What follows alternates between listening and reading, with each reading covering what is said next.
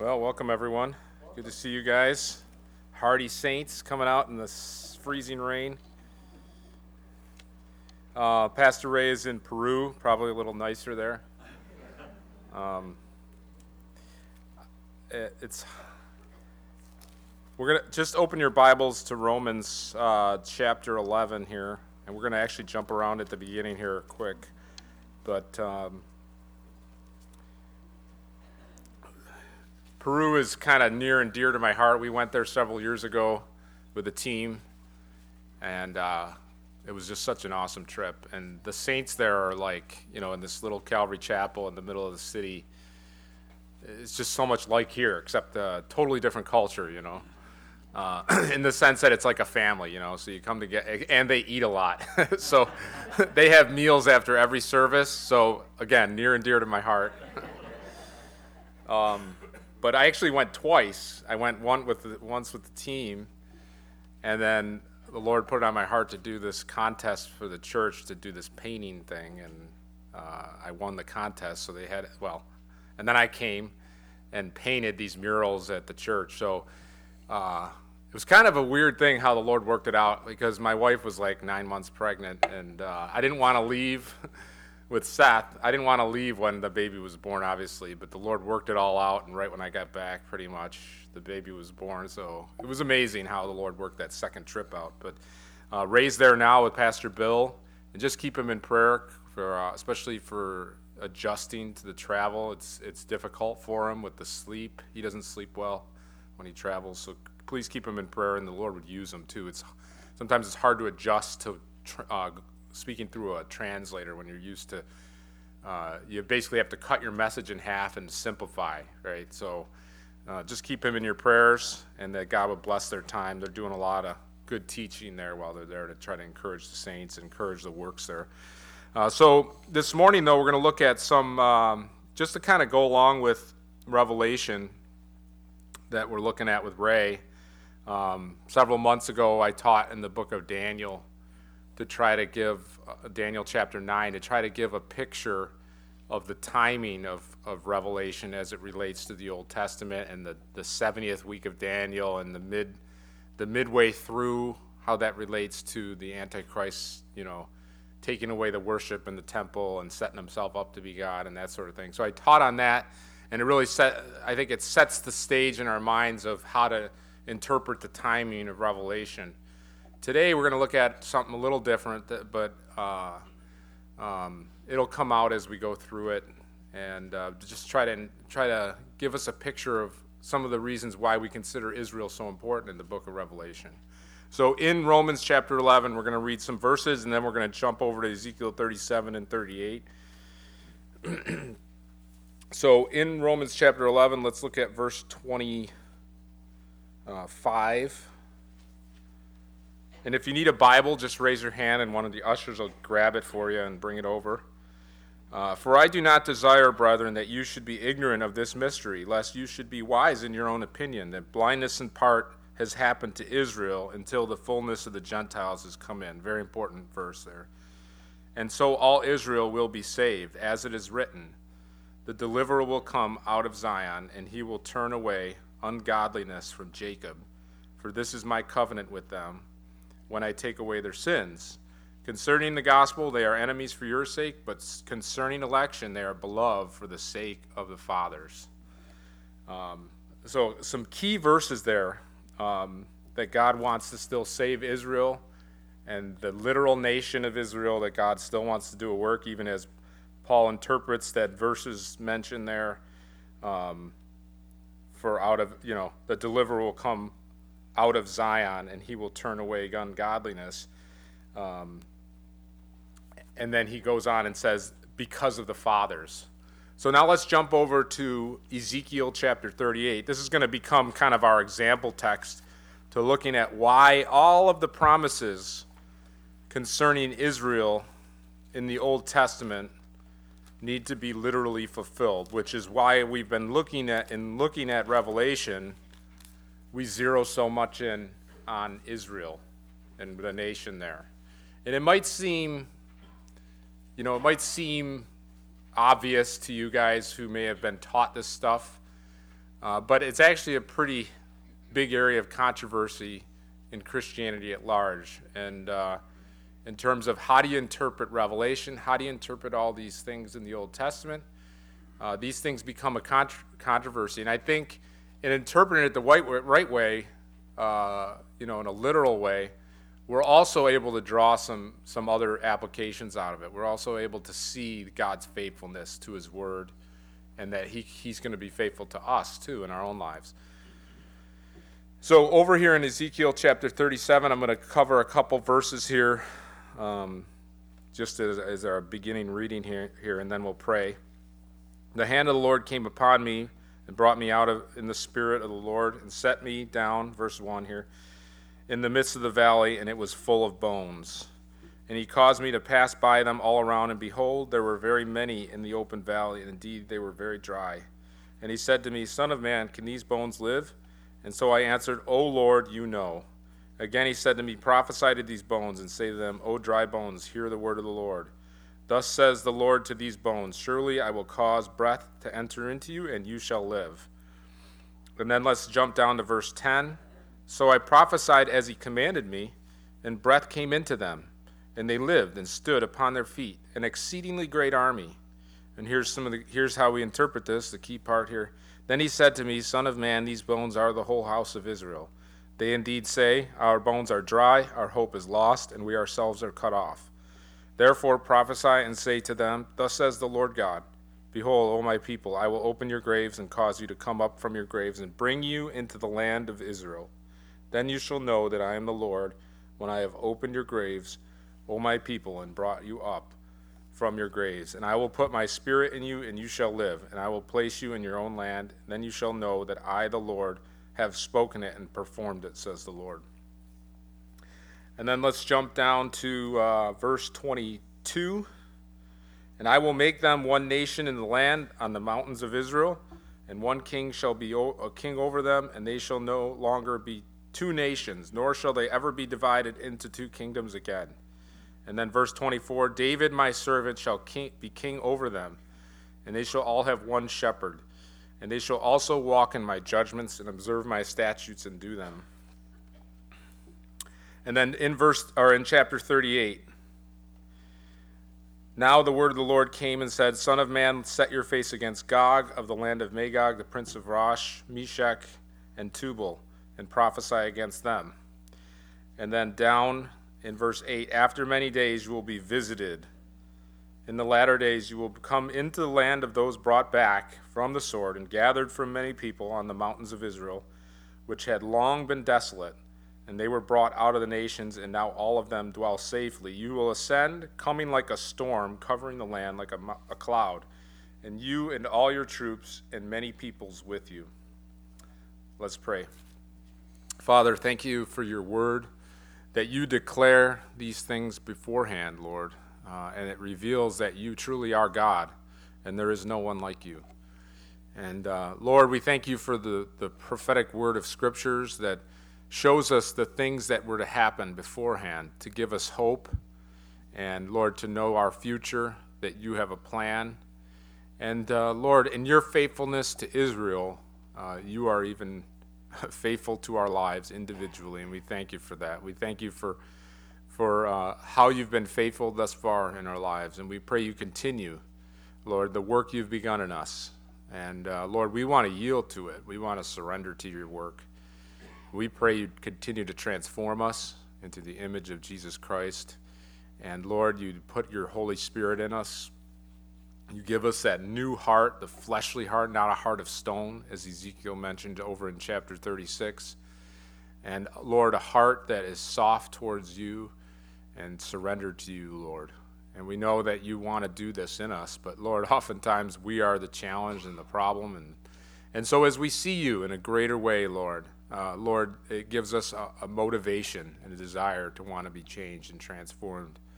And so I pray you do that in our hearts today. And we thank you for your Holy Spirit. We thank you for your work in Peru. And we pray for Pastor Ray that you bless him, Pastor Bill, Pastor Ted, Lord, those guys, and Brian. Lord, just bless their ministry there. In Jesus' name, amen. So I mentioned that it's a kind of a controversy oftentimes in the church at large, in America at least, about this idea of, the church replacing Israel, right? As in terms of all the promises that God had planned for Israel, that instead of interpreting them as it says in the scriptures, they instead spiritualize it to replace Israel with the church. And so, as we'll look at this example here, and the idea of, the dry bones coming alive, the spiritual interpretation of that would be, the church being birthed and, the resurrection of the dead. But that's not what this is saying at all. This isn't although we know that God resurrects the dead, and we know there's other scriptures specifically about that, that's not what this is saying. This is speaking of the whole house of Israel being brought back into the land, and the nation being revived when it was once dead, because it gives us that interpretation, right? This idea, and Ray's taught it before. Ray's talked about replacement theology, this idea that the church replaces God's promises to Israel, and all the promises to the nation of Israel instead are spiritual toward the church. And, there's actually a danger in that, because what it does, too, is it diminishes our view of the Jewish people into, that God has basically set them aside. Though there might be a remnant of believing Jews, then they're in the promises, but specifically for the unbelieving Jews, God has set them aside. But we read, even as we read in Romans, that that's not true, that God has not set them aside. And with the spiritualization of prophecy, you also have another very popular view, which is called amillennialism, right? There's no millennial reign of Christ. But it's spiritualized, where Christ is reigning on the throne for 1,000 years, whatever that period is. And instead of being a literal 1,000 years, it's instead a period of time where God's,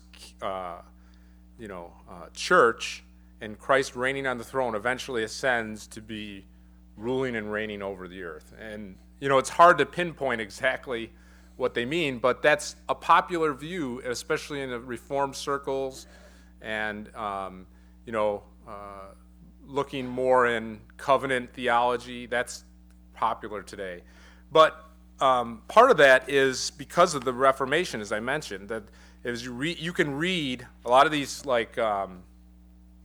commentaries that give this sort of view are readily available. It's free. You can go online, you can download these commentaries and you can read about what they say. And so, but over time, you have theologians, especially in the 1800s, that started to realize that this was a literal, that we need to interpret this literally. And actually, Isaac Newton, even before the 1800s, he's just one of the kind of the benchmarks of classic physics. He said this, listen to this: about the times of the end, a body of men will be raised up who will turn their attention to the prophecies and insist upon their literal interpretation in the much clamor and opposition. I don't know how he got this insight, but he did interpret the scriptures in such a way where Israel was literal, right? It was a literal nation, a literal coming back. And he wrote commentaries. He actually spent a lot of time on it. I mean, aside from his great accomplishments in physics, he was actually a very strong believer and had a strong insight into the scriptures. But as you went through the 1800s, you had men like C.I. Scofield. Many of you guys may have heard of a Scofield Bible, right? He's actually one of the critical guys who started to look at this in a different light. Darby is another one. Spurgeon himself thought there would be and who has more of the Reformed background. He even thought that it was a literal restoration of the nation of Israel. But there was another interesting guy named J.C. Ryle, and he was a friend of Spurgeon. And he was actually an Anglican pastor with a real Reformed background. But he had a lot of insight into, and just a Reformed background typically is the teachings of Martin Luther, right? Which was a lot of it was founded in Augustine theology, and then also John Calvin, right? Those two guys were probably the center of Reformed theology when you hear that term. And then there were others too that built upon that. But oftentimes you'll hear the term Calvinism, right? So when I mention Reformed theology, that's what I'm referring to, just so I'm clear here. But, that's not really the focus of this morning's message to talk about that. But those, typically their viewpoint of, prophecy and so forth is a spiritualization of it. And when I say spiritualization, I mean taking terms and either using simile or metaphor to apply it to some spiritual meaning, like the work of Christ in the resurrection here in this chapter of Ezekiel, right? But what I'm saying, and what these authors that I mentioned, like Schofield, what we're saying is that it's not, that these actually have a literal fulfillment. And we interpret then Revelation in the light of that. And it's important because all of the Bible needs to fit together. It needs to work together to give us a full picture, a systematic, everything going together in a systematic way. I work that's my job. I'm a systems engineer. I design big software systems that work together. And if you don't see it from the whole picture, right, with these different disparate systems working together in unison, what you get is it doesn't work right. So like, for example, at Kodak, we worked on a system where you could place an order on your phone for pictures on your mobile application, and it would go up into the cloud. You guys probably heard the term cloud.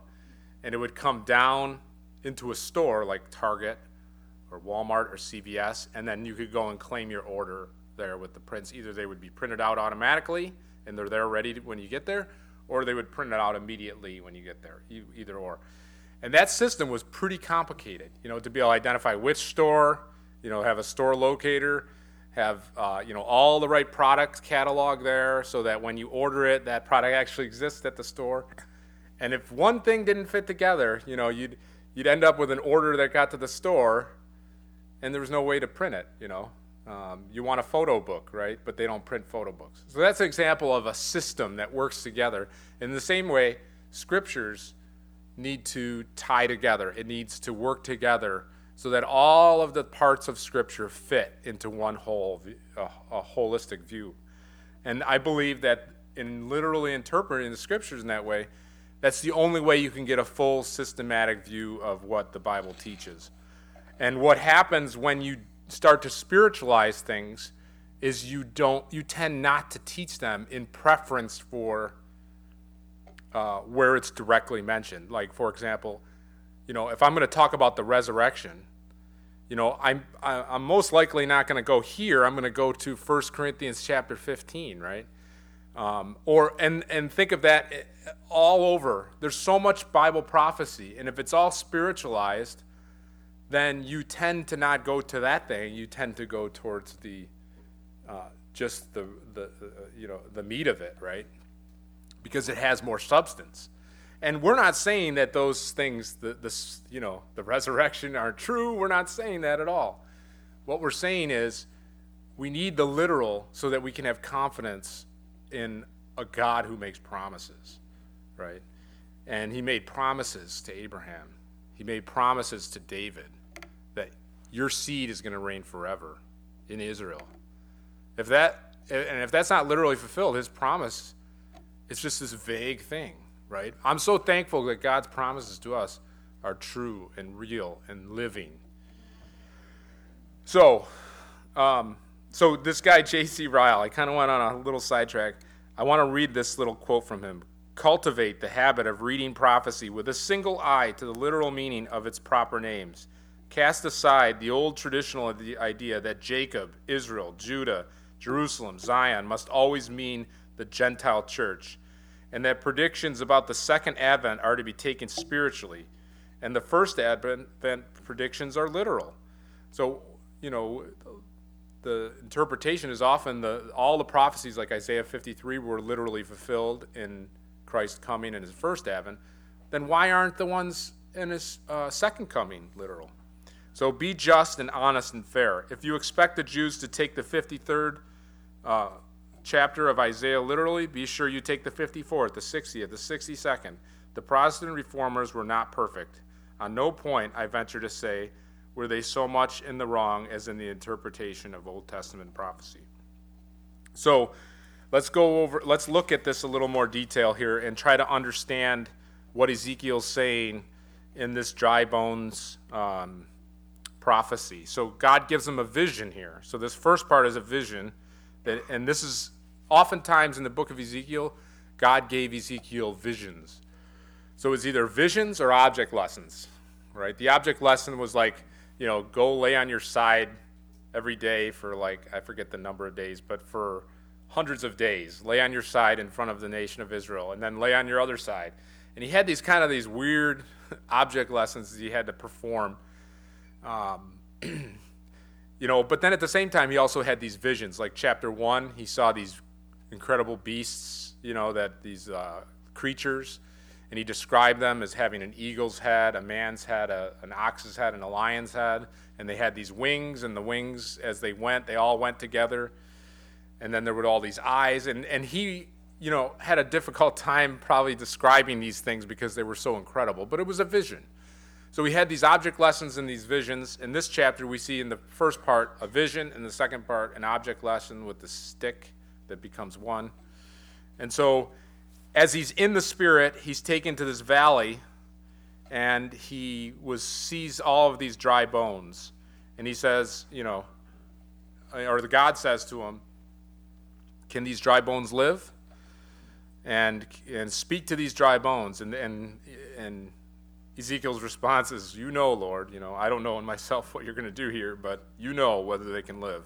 And sure enough, God speaks through him, and Ezekiel prophesies over these bones, and there's a slow progression, which is interesting. I think it's worth taking note of.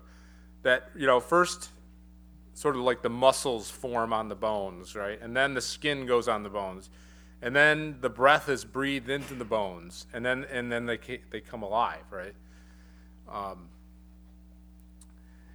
And I think that's important as we look at the final thing, is that they're all going to be brought back, right?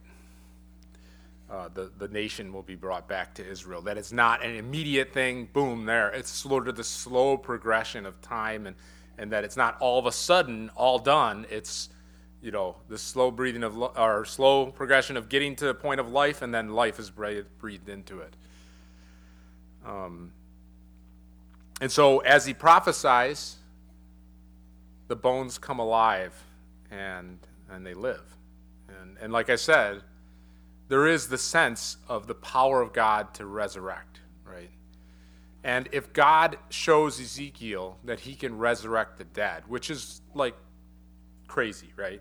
I mean, I don't know. I've never seen anyone rise from the dead, but the first thing I think of is zombies. It's like a crazy thing that, couldn't happen. But with the Lord, all things are possible, right? And we believe, just like it says in the beginning, God created the heavens and the earth. We believe by faith that the Lord resurrected Lazarus. Or when he said Talitha Kumai to that young girl and she rose from the dead, right? Or when Elijah prayed for the young man, and he lived. So those instances where God rose the dead, we believe it by faith. We didn't see it, but we believe by faith. And so we know God is capable of raising the dead, but more importantly, in this chapter, what he's saying is, if I'm able to raise the dead, would it be too hard for me to bring the nation back of Israel? Which was when you look through the book of Ezekiel, right, one of the things you see is they're desperate, right? Ezekiel's sitting by the river Chebar, and he's with these guys, and they're desperate, right? They're out of the nation. They'd been brought out by Babylon, and they were in exile, and everything that they knew was taken from them. and they had lost hope. And God explained to them through the prophet Ezekiel that these things came upon them because of Israel's disobedience, specifically Judah's disobedience, and that the curses of the Old Testament had come upon them. The curses of Deuteronomy in the late book of Deuteronomy are clearly explained. But he also, and this is really the ministry of all the prophets, what they did. They're just telling the people, this is what's going to happen if you break God's law. The curse is going to come upon you. But if you turn to him, this is what's going to happen, the blessing of God's law. And so Ezekiel, the whole book, explains that. And the middle of the book then goes on to say, I'm going to deal with these nations around you. You know, these nations have been a thorn in your side. They've been a problem to you. I'm going to deal with all those nations. I will judge them. Yes, they may have judged you in bringing judgment upon you, but it's my judgment. I'm using them, but I will also judge them. And then he goes on and he gives them hope with these chapters. He's giving them a hope of a future restoration. And so if that's not literal, right, it's apparent to, at least in my perspective, to Ezekiel, it doesn't feel like God is as faithful if it's not literal. If it doesn't, he actually mean what he says, right? But one of the things that I wanted to point out here as we look at this, that God did a work of resurrection in this prophecy. And it kind of also shows us that God is able to revive the things that are dead. Now, I don't see that as the primary interpretation. Obviously, we've been talking about what the primary interpretation, that God wants to bring them back into the land. And in bringing them back into the land, it wasn't just being brought back with Zerubbabel and with Joshua. That comes later in the Old Testament with like the prophets Zechariah and the books of Ezra and Nehemiah. That's not what this was speaking of, because it speaks that they will come from all, in the second part of this, that they will come from all over, and they will all over the world, and that Messiah would be set up. And that's not what happened with Zerubbabel coming back.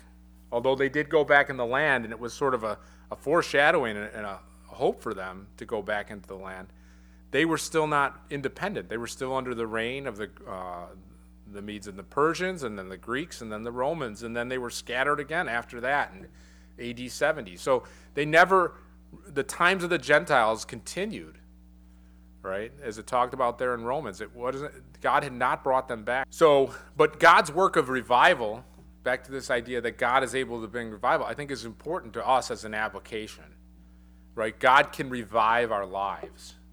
God can bring life where there was deadness. And that work is one of his word and his spirit, as it talks about here, that Ezekiel was to prophesy, he was to speak to the bones, and then they were to live.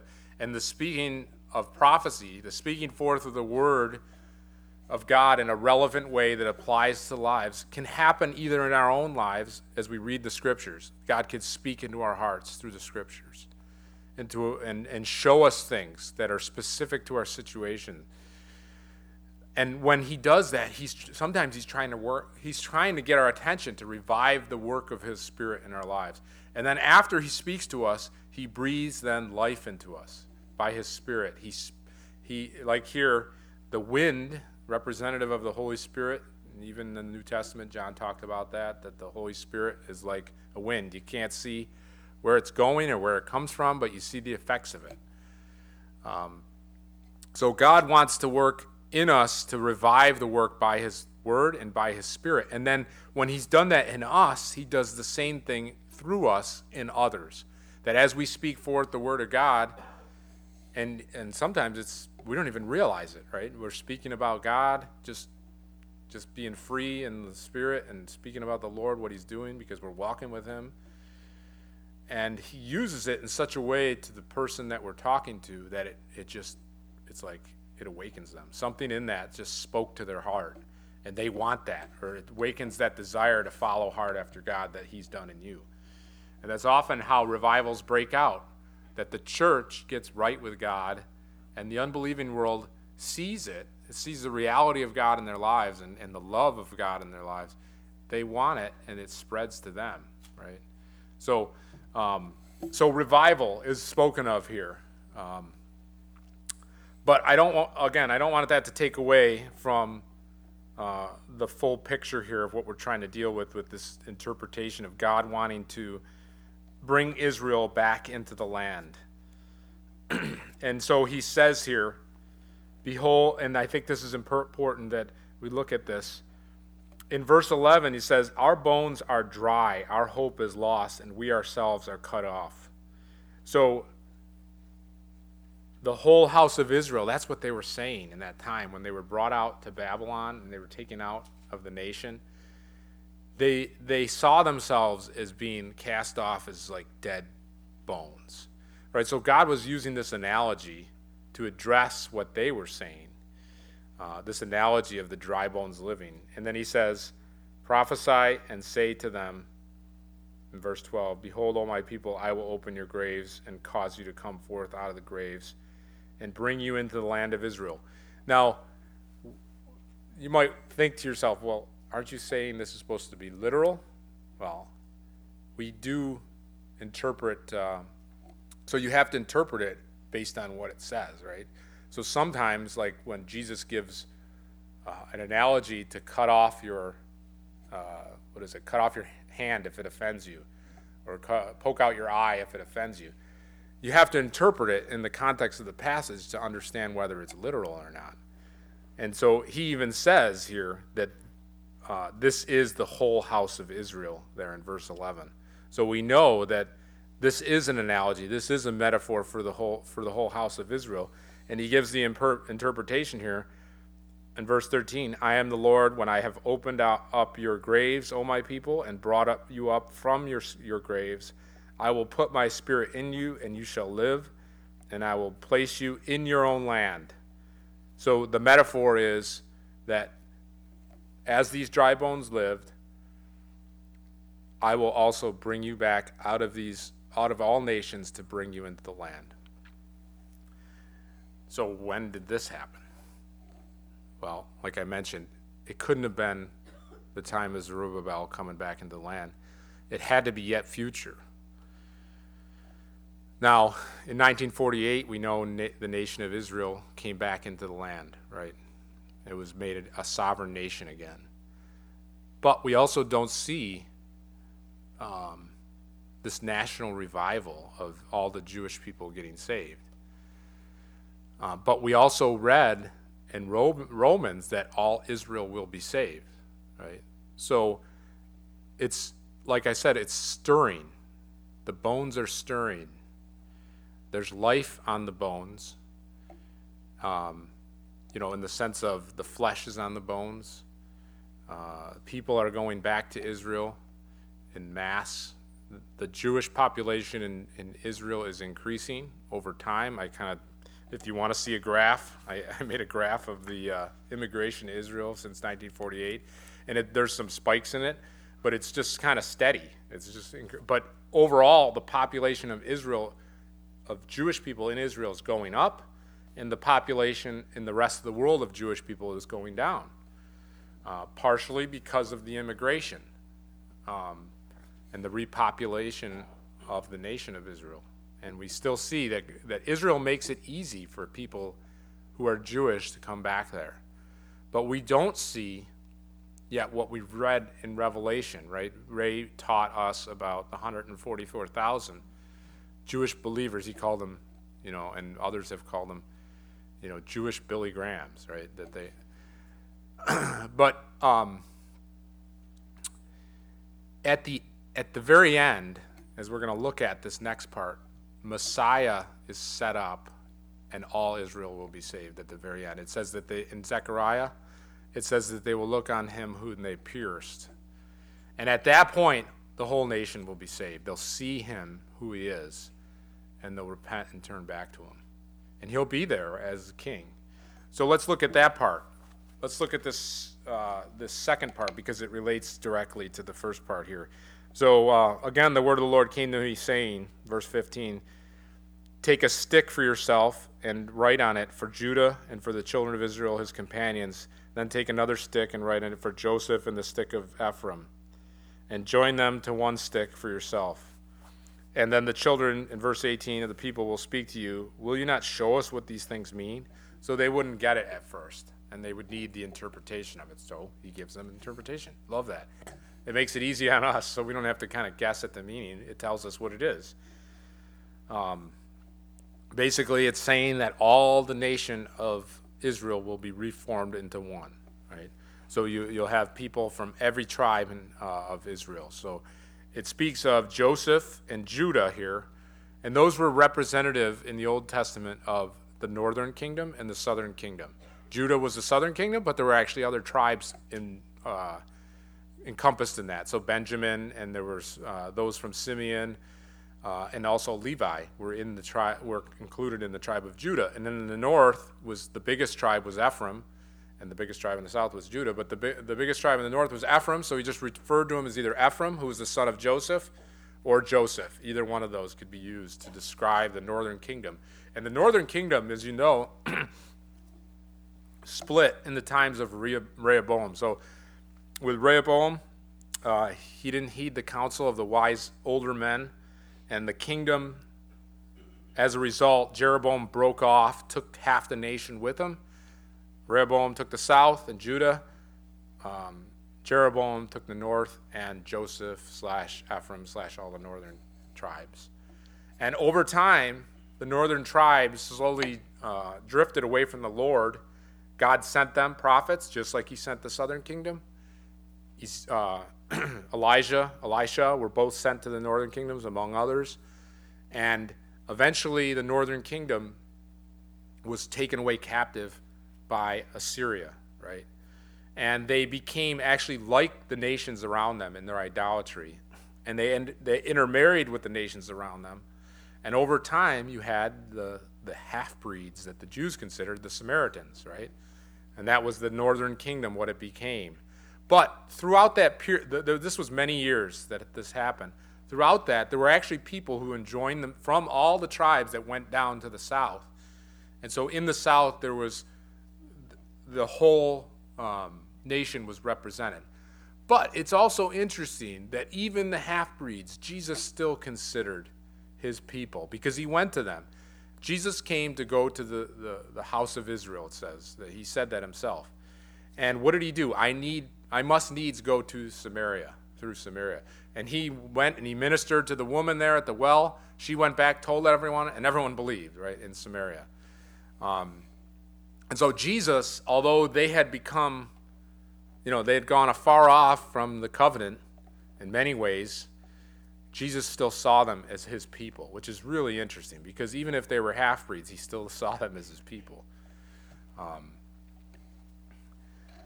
And I just think that's very interesting. It shows God's faithfulness to the descendants of Abraham. Despite their choices and their bad choices, God was faithful to them. And, all the other Israelites saw the Samaritans as not Jews, but Jesus saw them as his people.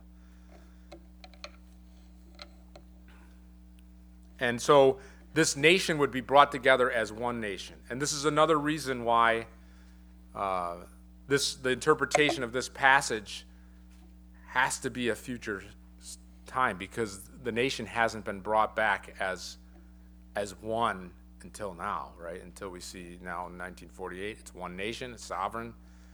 And although we don't know, like if you went to Israel, people may tell you what tribe they're from, but they don't really know. They've lost sort of the hierarchy or the genealogy, over time of what nations they came from or what tribes they came from.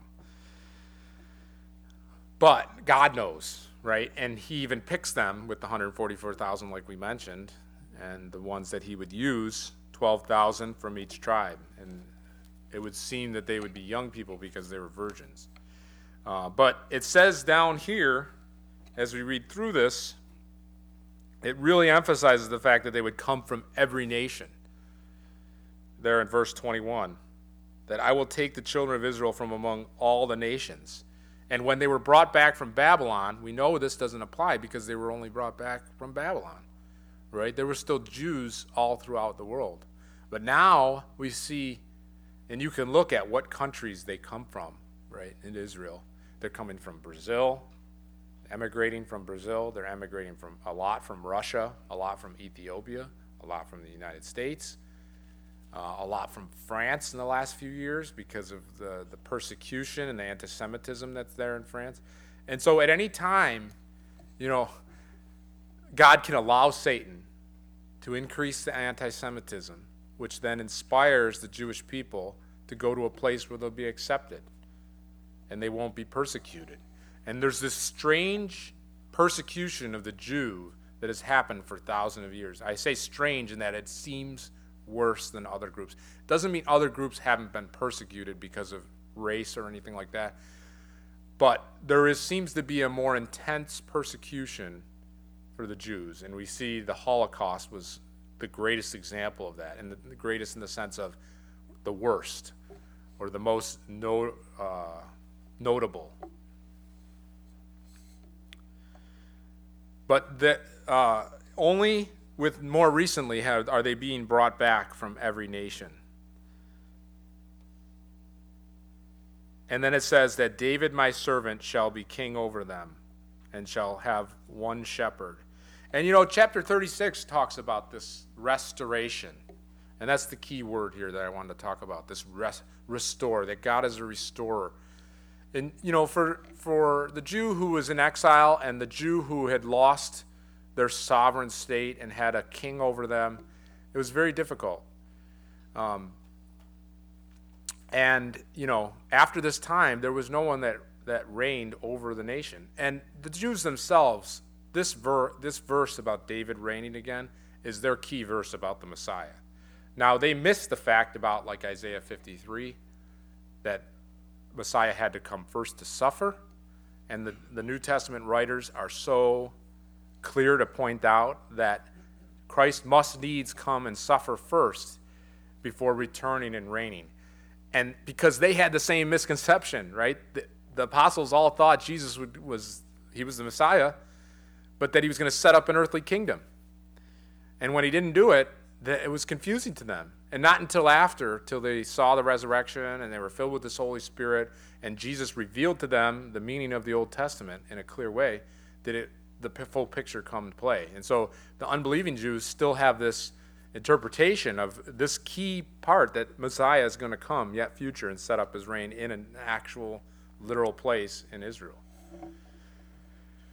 Now, some people interpret this to be that in the millennial reign, David will actually be the one reigning because it says David there.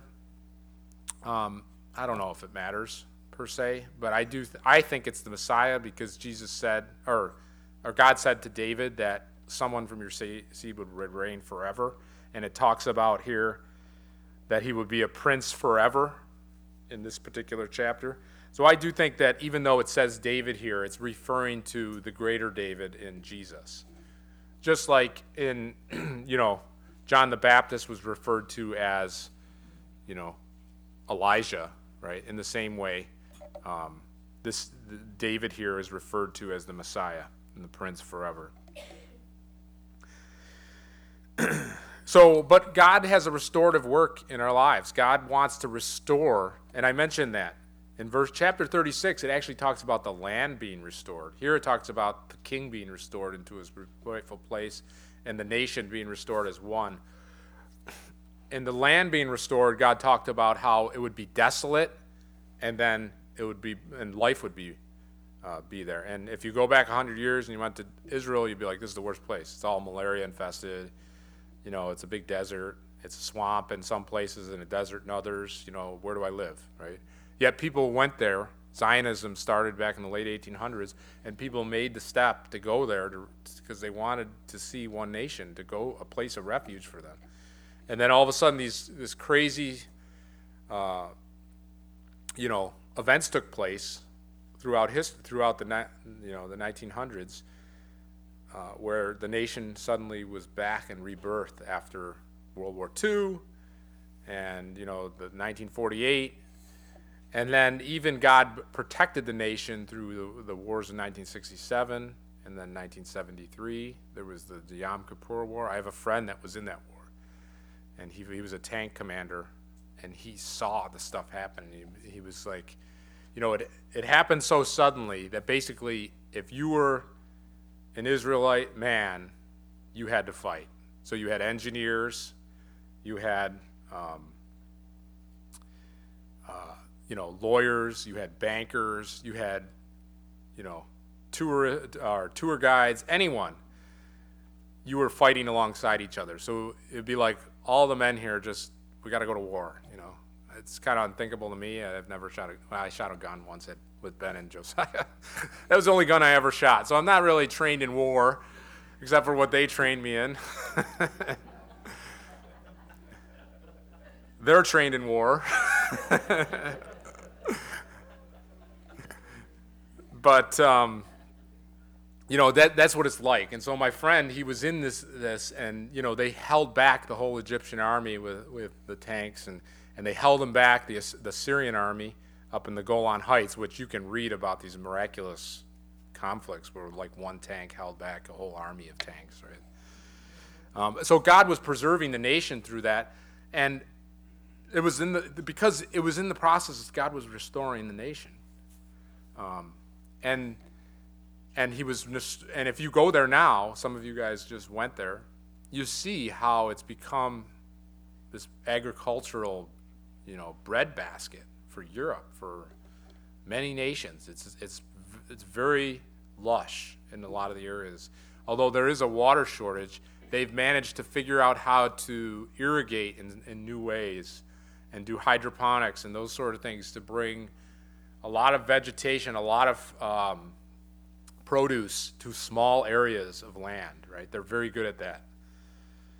And it's one of their major economies. So God has begun restoring the land even today. We can see that as the bones are stirring, right? And so God can restore. So I mentioned that God can revive in our lives. God can also restore in our lives. So as our lives are revived and we begin to walk with the Lord, there's going to be testings and difficulties, but he can restore. And our lives can become a testimony of the work of God to restore what he has promised to us, and to restore things that we see are broken. He said to the Jews of old that, there was a big plague of locusts, and in the book of Joel talks about that, this plague of locusts that had destroyed almost like the whole nation. And it was devastating. It was like the worst plague Israel had ever seen. And he said, I will restore what the locust has eaten. And he mentions all these different types of locusts that had come, and it was almost like they came in waves, like these different kinds of locusts, and it was a barren wasteland. And he says, I can restore that. It's like God can restore the things that have been devastated in our lives because of our own choices, because of our failures, because that's what it was for the nation. Remember, they had failed the covenant. And we don't know how God is going to do it, and he's going to test us. But we can rest assured, as he's been faithful to the nation, as we already see him being faithful to restore Israel today, as he's been faithful to these prophecies in the Old Testament, he will be faithful in our lives to restore what has been destroyed. And so we get to chapter 38, and we're not going to do a super detailed study of chapter 38 because we got a second service here to go into all the names and everything. So I'm just going to give you a brief summary and try to show how God is our refuge. So he's our reviver, he's our restorer, and now he's our refuge as well. So, and that this is also a yet future event. There's nothing in history where this has happened. And some of you guys are familiar with this chapter and what some of these things mean. Some of you guys have studied it in depth, and that's great, and that's important that we do that. So now the word of the Lord came to me, saying, Son of man, set your face against Gog, the land of Magog, the prince of Rosh, Meshech, and Tubal, and prophesy against him. Just a couple of things to note on that. The words actually refer to the land of the ancient Scythians. Magog was one of the sons of Japheth, I think, one of those guys. And it talks about these Scythians who, we know that the ancient Scythians are in the Caucasus, right? And so we know for sure that there's a group of people that come from that Caucasus area. And I remember we had Dave LeComte here, who's a missionary, who has been a missionary there. I don't know if he's there right now, but we've had him speak here. And I remember him speaking here once, and he talked about how these people were fiery, right? A lot of them are Muslims, right? And they're very fiery, and they don't like to be offended, and so they just go to war, So it's an unstable region, and it's been unstable for a long time. And it's been, if you go back 30 years or 40 years, it was actually under the Soviet Union. Now, Russia still has a presence in the northern Caucasus, and that you can see them. They were active in recent years in Georgia as well. But Rosh, Meshech, and Tubal, those could very well refer to Moscow and Tobolsk, which are Russian cities. And Rosh, of course, could be a word that means Russian. And when you read it, when you have a Russian person read a translation of this, so someone who took the original language and translated it into Russian, it actually reads Moscow and Tobolsk, and it talks about the Russians, which is interesting. Now, we can't say for certain because some of that stuff is lost, but there's definitely this presence from the north, right, that would end up coming down with all these other nations. We know that Persia, right, Iran, modern-day Iran, Ethiopia, which also includes Sudan, strong Muslim influence there, in Sudan, and especially in northern Sudan and the parts that border on Ethiopia, and there's a lot of Muslims in Ethiopia. And then Libya, strong Muslim presence there. Gomer and Togarmah, and those Turkey and then Eastern Europe, those things referred to, they would all come down, that they would prepare themselves and be ready, and they would, for some reason, they see an opportunity to take a spoil. So some people have interpreted this as, the natural resources of Israel. Whatever it is, they come to take a spoil from Israel. So they're stirred up out of acquiring. And that I think we oftentimes, people don't always share all their true motives in what they do, right? Nations are kind of similar to that. There's oftentimes a selfish motive in what nations do, right? Even the United States presence in the Middle East. Well, why were we there, really? Everyone knows it was oil related, right? So it's to protect our economic interest in oil. And so there's some sort of economic interest here that motivates them to come down. But God calls it a hook, that he's actually putting a hook in their jaw to bring them down on purpose because he wants to destroy them and judge them. And the interesting thing is these aren't the nations directly surrounding Israel, but they're the nations that are sort of the next circle around it, right? So you have nations directly are Lebanon, Syria, the Palestinian, Jordan, Saudi Arabia, Egypt. Let's see. I thought Egypt was mentioned here, but that's okay. But either way, it's the greater circle of, Iran and these other Muslim nations and Sudan, because Sudan was kind of bundled into the Ethiopia thing there. But he says, after many days you will be visited in the latter years. And if you look at history, you don't see this event taking place. Some people try to pin it on, the time of the Maccabees and Antiochus Epiphanes. That was a time in the 400 years between the Old Testament and the New Testament when this Syrian ruler came against Israel, and he actually stopped a sacrifice and sacrificed a pig on the altar as a way of blaspheming. But it doesn't fit, right? When you read in Daniel, there's actually a real clear picture of that happening. And we recognize that there's a chapter in Daniel that is specifically speaking of Antiochus Epiphanes and the events that would happen. But this doesn't fit. And then as you look through history, there's nothing that really fits this occurrence. So therefore, we conclude that it's yet future, especially since it mentions here that it's in the latter days. And that it happens after they had been gathered, as it mentioned in chapter 37 and 36. That they were in verse 8 here. It says that they had already been gathered to the mountains of Israel, that had been desolate, right? So we already know that the stuff in 36 and 37 had to have happened. Although this may not be exactly chronological, like immediately preceding, it is conditional in that these things had to have happened. And they will come down like a storm.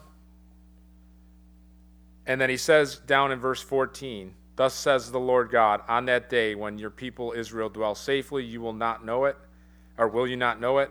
Then you will come from your place out of the far north, and many peoples with you, all of them riding on horses, a great company and a mighty army. And you will come up against my people Israel like a cloud to cover the land, and it will be in the latter days that I will bring you against my land, so that the nations may know me when I am hallowed in you, O Gog, before their eyes. And thus says the Lord, are you he of whom I have spoken in former days by my servants, the prophets of Israel, who prophesied for years in those days that I would bring you against them? And it will come to pass at that same time when God comes against the land of Israel, says the Lord God, that my fury will show in my face. And it actually says that he'll rain down fire and brimstone upon Gog and Magog and their allies in this judgment. And one of the other things is we know that this isn't, because there's an actual post-millennial reference to Gog and Magog in Revelation. We'll get there as Ray goes through it. But it's not the same thing, because after the Gog and Magog mentioned in Revelation, it immediately goes into the white throne judgment. It goes into the time when God would judge. There's no time between that. It's immediate. So God judges Satan, throws him in the lake of fire, and then the dead are judged. But here we see, as we read forward, we're not going to actually go into it, that they would end up cleansing the land for 7 years. So it doesn't make sense. Why would they need to cleanse the land if there's going to be a new heaven and a new earth? God's going to cleanse it. So they actually have to bury these bones for some reason, possibly nuclear. We don't know exactly why, but there's specific people that are employed to bury the bones of the dead that had been killed in this in God's Operation Gog and Magog by God. So, but we see in this God's faithfulness to protect his people, to be a refuge. And I want to read you some verses in Psalm. I was reading through this and I was like, man, this sounds like what God's going to do. In Psalm 46, you can turn there, but you don't have to. God is our refuge and strength, a very present help in trouble. Therefore, we will not fear, even though the earth be removed, and though the mountains be carried in the midst of the sea, though its waters roar and be troubled. And it says, verse 6, the nations raged and the kingdoms were moved. He uttered his voice and the earth melted. The Lord of hosts is with us. The God of Jacob is our refuge.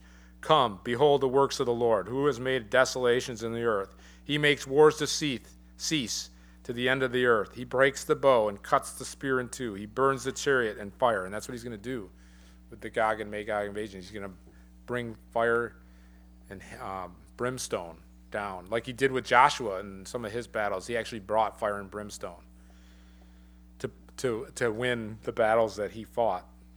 And then he says, be still and know that I am God. I will be exalted among the nations. I will be exalted in the earth. Now, thankfully, we don't go through a lot of these national battles, but we can know that in the midst of great problems and troubles, that God will be with us. And at any time, if you think about people that have been affected by disasters like floods, like you think of Katrina and hurricanes and so forth, it was a very isolated thing, but it was you gotta relate to them in that. It really was like the end of their lives as they know it, their normal lives as they know it. Many people lost everything. And God is a present help to those people. And so we can be assured, if there's any national catastrophe, if there's any 9/11, if there's any Katrina, if there's anything like World War II even, one of the worst war the world has ever known, God is our refuge. It doesn't mean that he's going to give America victory per se, but he's going to be with his people. And he's going to be faithful to us and those that trust him. And it doesn't mean it's going to be easy. It's going to be hard, but he will be faithful to bring you through it or to bring you to heaven if necessary, right? And he is a faithful God to bring us through those trials. And we can find him as a refuge, even as Israel found God a refuge and will find them a refuge when these nations come against them. So let's go back and wrap this all up with Romans 12. Because I think it's really important why God does this. Why God wants to fulfill his literal prophecies to the nation of Israel. And that if we don't see it in this light properly, we lose confidence in a faithful God who wants to work in our lives in the same way that he wants to be faithful to us. Then we can take his word literally. We can take his promises to the fathers literally. And I think it's all summed up in this verse 28. Concerning the gospel, they are enemies for your sake, but concerning the election, they are beloved for the sake of the fathers. So for the amillennialist or for this person who has replacement theology in their mind and covenant theology, God is done with the Jew in a national sense. But this verse speaks of the Jews who are still enemies for the gospel. These are the people that persecuted Paul wherever he went, right? That didn't believe in Christ. They actually wanted to kill Paul. They wanted to kill Christ. And others too. They persecuted the other apostles as well. They persecuted. They threw Peter in jail. They killed James with the sword. Actually, Herod did, but I'm sure he was incited by these Jews because it gained him favor. But they did throw Peter and John in jail. And God allowed them to get out. And Peter ended up in jail again, second time, and God allowed him to get out because the Jews who didn't believe were persecuting them.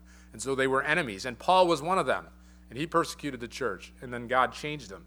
And so all the enemies, and even today, the Jews who are in Israel, for the majority, there's a very small percentage that believe on Christ. Very tiny amount. But they're, and from God's eyes, they're beloved for the sake of the fathers. And for us to just say God's done with the nation Israel in a collective sense, it diminishes in us a desire to reach out to the Jew, to provoke them to jealousy, as Paul said.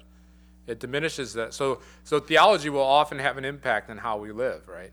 And if you look at how the church often has actually persecuted the Jews. And I believe a lot of it is rooted in a bad theology around this whole idea that the church has replaced Israel. But what happens when you have a proper view that God is not done with Israel, there's a love and a compassion for the Jews that comes out. And allows us to love them even when they reject us. But ultimately, God is being faithful to his promises to men like Abraham. He promised to Abraham that your seed, that those who bless you, I will bless. Those who curse you, I will curse. And that he promised that land to Abraham forever. He promised the throne that someone would reign in Israel, literally, to David forever. And we know that the king who will reign is Jesus. But God wants to be faithful. That's the key of all this. And that's why it's so important that we see this in the right light, because he wanted to be faithful to men like Abraham. If I was Abraham and, I heard about all this theology stuff and he would just say, no, that's, God's got a plan for my kids. I mean, he believed that, basically that's what it is, right? God's got a plan for my kids. He told me. And that maybe not literally just Isaac, because that's his kid, the kid of promise, right? But all of his descendants was that promise for.